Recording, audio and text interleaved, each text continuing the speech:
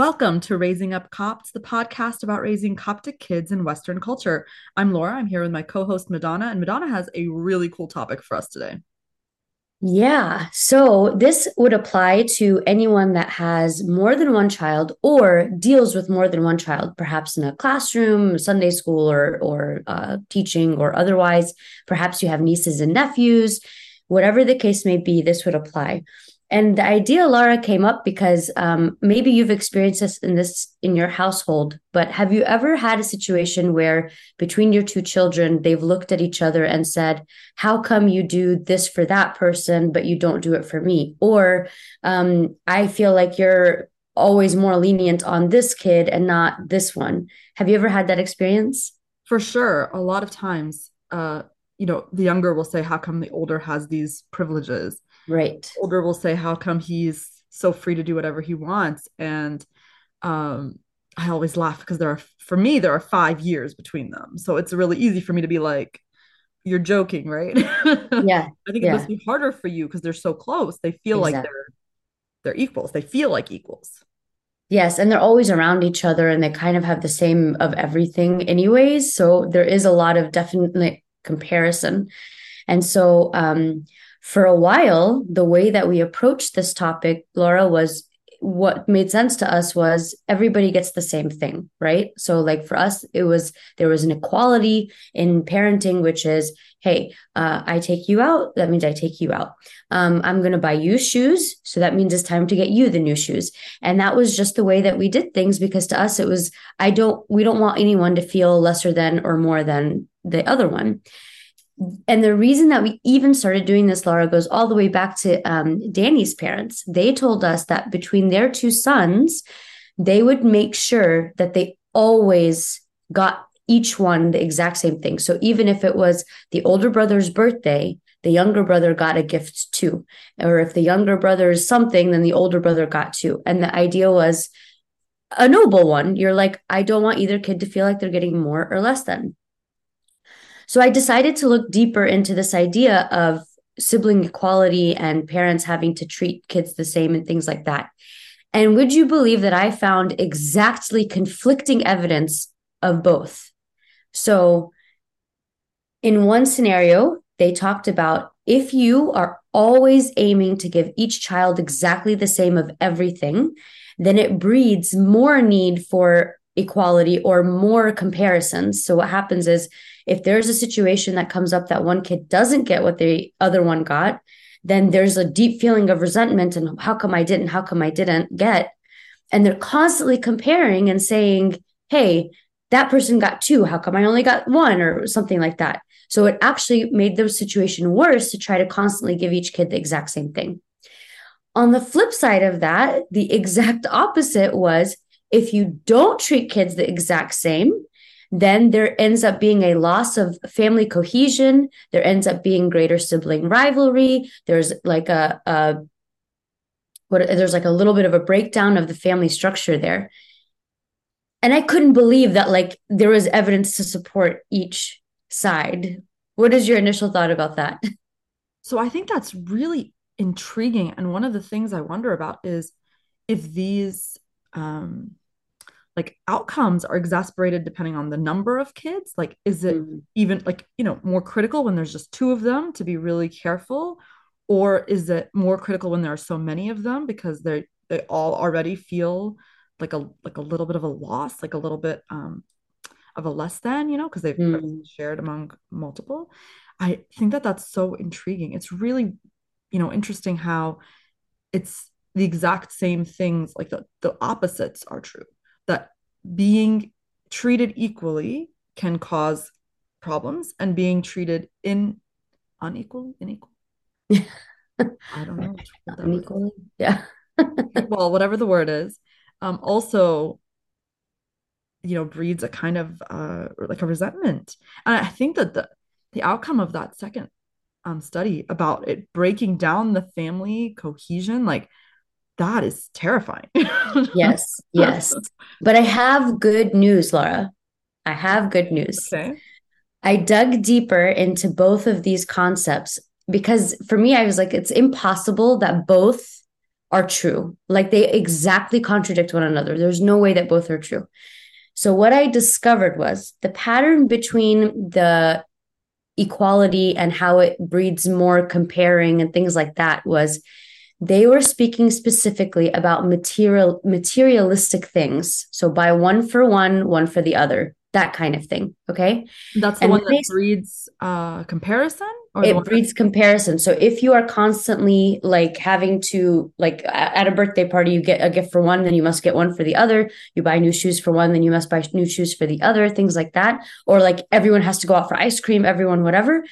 That breeds more feelings of inequality if they don't get the same. So it ends up being a worse situation, constantly trying to make sure each person gets the exact same thing. Or in to said in another way, equal is not always fair. So like just the concept of having to give everybody the same thing creates more tension. Okay. But that was talking about materialistic things, things you can buy with money, things that you are spending on. Okay. When they spoke about needing to treat children the same or needing to give children the same thing, and if you don't, then the breakdown of the family cohesion happens. They were talking about immaterial things, love, support, care, comfort, those kinds of things. So at the crux of it, you cannot buy all the same things for each person because that would be in the long run a negative effect. And at the same time, you should always offer the same amount of love and care and support, and obviously so for all the siblings in order for them to feel loved and supported and cared for, which makes sense, right? And then that would not be a breakdown in the family. I feel like that's so biblical. Like God Yes, is not giving us all the same stuff. And we can't even look around and be like, oh, you have that talent. Why don't I have that talent? But we all have this like undivided love and attention from God. That's so incredible. exactly, Laura. That's exactly where I was going to go with it. We have the perfect example of heavenly parenting that is so painfully obvious that we don't all get the same things. We don't get all the same treatments. We don't all get the same, situations and circumstances. And that's just a fact of life. But at the same time, at the core of it, under any circumstance, I know that my Heavenly Father is always looking out for me, always loving me, always forgiving me, always there for me, period. And so that is the core of a healthy relationship, whereas the material things are not. It's what we've always known, but when it comes down to practice, it's so I don't know why it gets lost. I don't know if it gets complicated in our definitions or what, but like in practice, somehow it always ends up falling apart. But it's always been that way for eternity. And I think the thing is that like we don't recognize the outcome until it's spelled out and then it looks obvious. Like for example, the idea that like you should get each kid the same thing. I remember I am still resentful over this, okay? We were given like when we were very young, me and my sister Marina, we were given two bears. And because Marina was the younger, she got to pick what color of the two bears were not the same color. She got to pick which color bear she wanted first, right? And I, as the older, you know, Got the supposed leftover. or yeah, reasonable child, right? I needed to be accepting of the blue bear. Mm, mm. And so if I hadn't been given a bear at all, if I'd been given something else, maybe I wouldn't have been so obsessed with the idea of like, why is my bear not blue? Or like why is my bear blue and not red? Because there was already an equality or a twin factor to it. It made any differences more stark and more frustrating. But Yes. at the same time, like, did I even want or need a bear? like, Yeah. like it's like put it back in perspective. And I think that we don't often think about it. We're trying to reduce the drama, but that idea that like, no, what about what somebody actually wants or needs instead of just like vending machine love, like here you go, here you go, here you go. Yeah. And there's this graphic, Laura, that like I'm gonna try my best to explain the picture without anybody being able to see it. But imagine there's a wall and there's four different age kids and they all need to be able to see over the wall.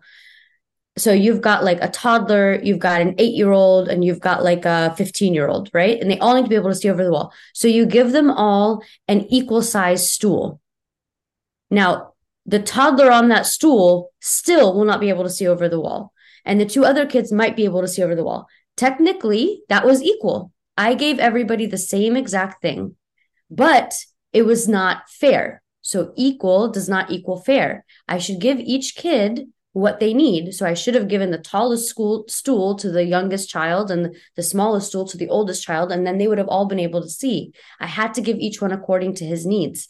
And I think that this is a concept that I think is crucial to teach our children because it's crucial for us to know it as well. And especially in those really difficult moments when we tend to do the thing where we compare God's grace to other people, right? We're like, that person makes all the wrong choices in life, and yet they are getting blessing upon blessing upon blessing. And I'm over here striving and working hard, and I'm getting challenge after challenge after challenge. How is that fair? Well, it's not, because that's not the goal. Like the goal, or sorry, the goal, it's not equal. It's not the goal. The goal is to be, you have needs, and there's certain things I require of you, and there's certain things I require of them. So they got according to their requirements, and you got according to yours. But in the end, you are all loved.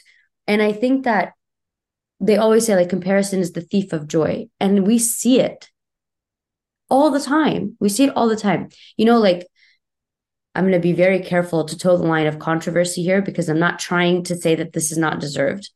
But this idea of like men and women should be able to do the exact same things and have the same exact things. I think like as much as I believe you shouldn't assume someone can or can't do something based on their gender, based on whatever, at the same time, we have to know you have a strength, I have a strength. You have a weakness, I have a weakness. And we were built that way. And that's not a bad thing. Yes, it's a by design. By design. Yeah, Yes. for sure. And I think that goes back to like the idea of what is fair treatment, because that's the kid's favorite phrase. That's not fair, right? And so Mm-hmm. helping them understand what fair treatment actually means. And fair treatment is not, as you said, identical treatment. It's the treatment that you need, right? Like some kids need more hugs, some kids need more words of encouragement, some kids need new shoes, some kids need a laptop. So, like it really depends on what the gap is. And I think it comes down to conversation. It has to be a conversation with your kids. I'm not talking about a lecture, but I mean, when you're approaching your child, you're saying, "Hi, honey, what do you need now? How are your shoes doing? Like, are they okay? Oh no, look, the sole is flapping off. Okay, I guess we need to go shoe shopping." And then you'd say to the Mm, other kid, "Do you need new shoes right now? Or you're still that's good for great. a little bit?" And I think that then they can think and say, "No, I'm okay for shoes." But they know they will get shoes when the time comes. Yes. It's not like I'm not ignoring your shoe needs. I love that. Yeah. But And having that, ongoing communication of that. Like, you're yeah, explaining. right. Yes. Like this one clearly needs shoes. Look at this shoe. And then if you want a new shoe, you tell me when, and you will get it when you need it. And I think that kids need to have those conversations because they need to learn what fair really means. And that's really one of those lessons, right? Like it's a life lesson that comes through normal interactions. So, Laura, I'm going to throw one more wrench into this. Are you ready? I Okay. am. Do you think that there's a difference between if a mother treats equally or a father treats equally the children? Would you say that it mattered equally if mother and father treated, or do you think one weighs more heavily on the family dynamic than the other? Definitely both equally. I think dads need to be as fair as moms. Am I understanding the question correctly? Yes. Yes. I Like I in, would say yeah. yes. Okay. So according to the study, Oh. no. Mm. Actually, what they said was the fathers in particular, if they treated or provided love or connectedness or warmth disequally, or now I've confused what the word We is supposed really to don't know, be. guys. We're gonna look up this word later. Unequally, I promise we're educated. unequally. Unequally, that's the word. Okay. If fathers specifically provided care unequally to the siblings or to the kids, there was a bigger breakdown than if moms did it. The implications of a dad doing it were much greater than a mom, which I thought was so interesting. And I don't know if that's a result of just our society in general, the dads having like a less obvious role than in a lot of other times in our lives or what. I'm not sure. But all I know is, according to this, the study urged fathers specifically to be aware of this potential and to avoid it by making sure they treat siblings equally whenever possible.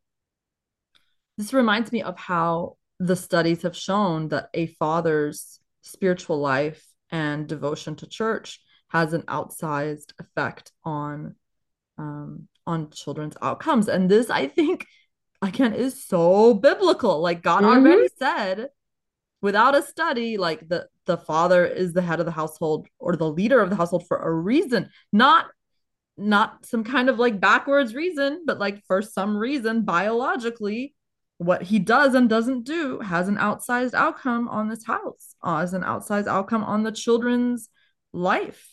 Yes. Now, for sure, it mattered. I don't want to say that it was negligent for the moms, right? For sure, it mattered with the moms and the dads, but for some reason, they harped on dads specifically, and they harped on the differential affection. So, like the amounts of love, the warmth, the care, but also the differential control. So, that being the punishment, the blame, the controlling of discipline and behavior and things like that.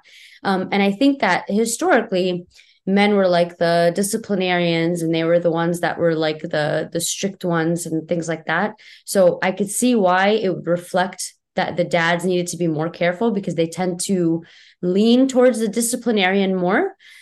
Not always, but like, that's usually. So I think that's probably why they harped on it for men specifically, but it's just interesting to me how much these things, you said it, Laura, like we keep going back and back again, that a lot of the new age trends in the world right now really are set back in ancient faith, in ancient times. The idea of mindfulness, the idea of going meatless sometimes, and Intermittent periods of fasting. fasting, yes, intermittent fasting, like all of that, like everything is like, yeah, we've been saying this forever. Yeah, for sure. I think that's so interesting to watch the world spiral back, a little bit, hopefully into a better trend than it's been going. But I feel like, so how does it play out with you, Madonna, with the kids? Like, how how does that affect what you guys are gonna do now? Well, to be honest, Laura, this has always been something that's been very obvious to us because our children are outspoken. And so they will immediately call us out and be like, how come you did this for her and not for me? Or how come you did that for him, but not for me? And so it's an ongoing conversation. And I think it's a hard pill to swallow at the beginning when you're still learning about life, when you're young. So I understand, like, it obviously the easiest thing to notice are the observable differences, right? So the things that they can see and put their mind on is like, okay, you bought a shoe, why am I not getting a shoe, right? Like that's the easiest thing for them to notice, but the conversation starts there. So I would say we're gonna just keep doing more of the same. And we talked before how we used to do the whole making sure that each kid got the same of everything, but recently when we started paying attention, we saw these differences ourselves where it started breeding more feelings of inequality. Like you got them something, you didn't get me. And we'd be like, okay, that's not how this works. Okay, we're not gonna do tit for tat. Like it's just not gonna work. Um, and definitely our ultimate goal, Laura, is family cohesion.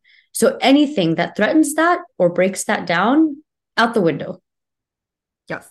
Yes, 100%. 100%. I think for me, one of the struggles is my kids are so different and their needs Mm. are so different. So, the week that we're recording this episode, both of my kids have a birthday, which we won't talk about that. But but the thing is, I have one extrovert, very social, Mm. wants his school friends over. wants to go out and play, wants to, all kinds of stuff.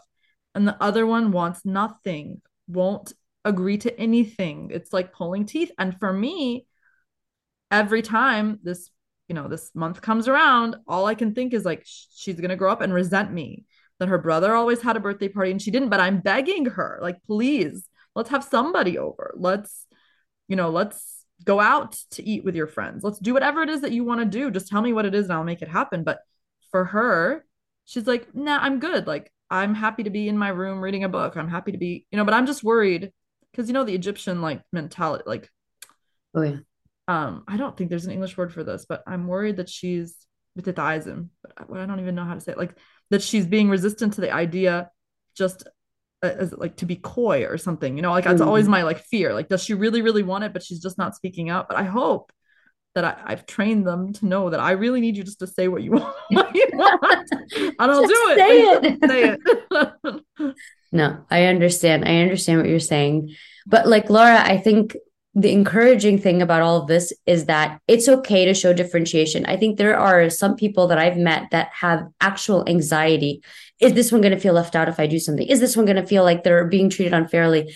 I've seen so many parents go through that. I went through that in some ways, especially when you switch from having like one kid to two kids or two kids to three kids. You're constantly like, if I don't do the same things for this one that I didn't do for this one, fact of the matter is, from kid one to kid two, you're a different parent. It's a different time. You have different finances, different beliefs. Like it's just a growth. It's a growth. It's not a breakdown. It's a growth. And so things are different, and that's okay.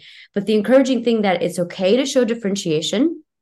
And the thing I said about dads in particular, one thing that the article said that I thought was really, really important is that it's just that maybe fathers need to provide more information about why they're engaging differently. So if you're going to engage differently, say why. So what you said, Laura, about like look at the shoe and say like how is the sole? Oh, the sole is breaking apart. That is perfect. The communication about why you're doing things differently, that will reduce the kind of negative effects. And then the biggest other thing, Laura, that I would like us to get out of this is this idea of family cohesion. And again, I love the way the article defined this. It's a families that have lots of routines that promote togetherness. Families that have lots of routines that promote togetherness.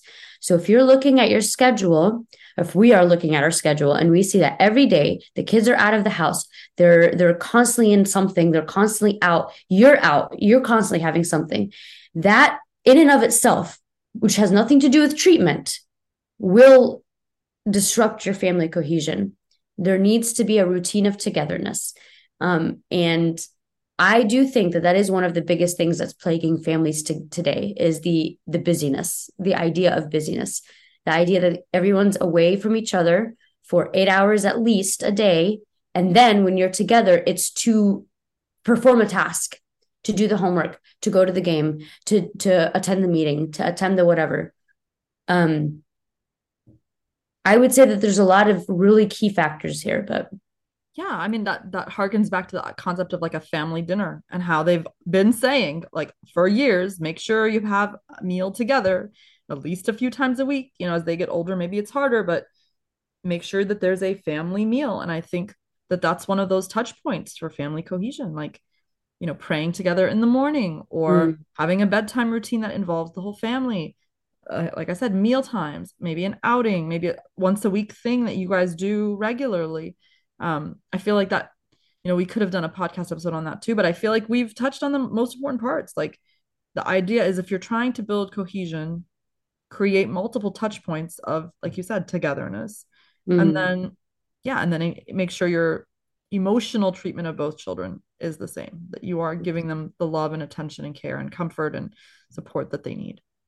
And lest we forget, take it back to the faith. We've like literally the example's always been there, and we just forget. We're amnesiacs. Is that even a word? I don't know. It is. That one's a word. Amnesiac. Why not? Yes. Clearly, we need to go back and do it, like go over our vocabulary. But yes. I think For those of you listening, we changed the day that we record. We used to record on Wednesdays, but now it's Monday morning. And Monday morning is a completely different vibe. Yeah, that's what it is. We're waking up. We're in recovery mode. Um, anyway, with that being said, to all of our listeners at Raising Up Cops, we thank you so much for joining us, and we hope that you took something helpful out of this. And in the meantime, if you have anything that you would like to add or like to ask, please email us at raisingupcops@gmail.com, and we will talk to you next time. Raising Up Cops is a production of Coptic Dad and Mom. This podcast is hosted by Laura Michael and Madonna Lawindi. None of the views expressed during this recording are the official stance of the Coptic Orthodox Church or its hierarchy. These are our personal opinions, collected experiences, and organic discussions on selected topics. If you'd like to reach out with any questions or comments, you can reach us at raisingupcops@gmail.com.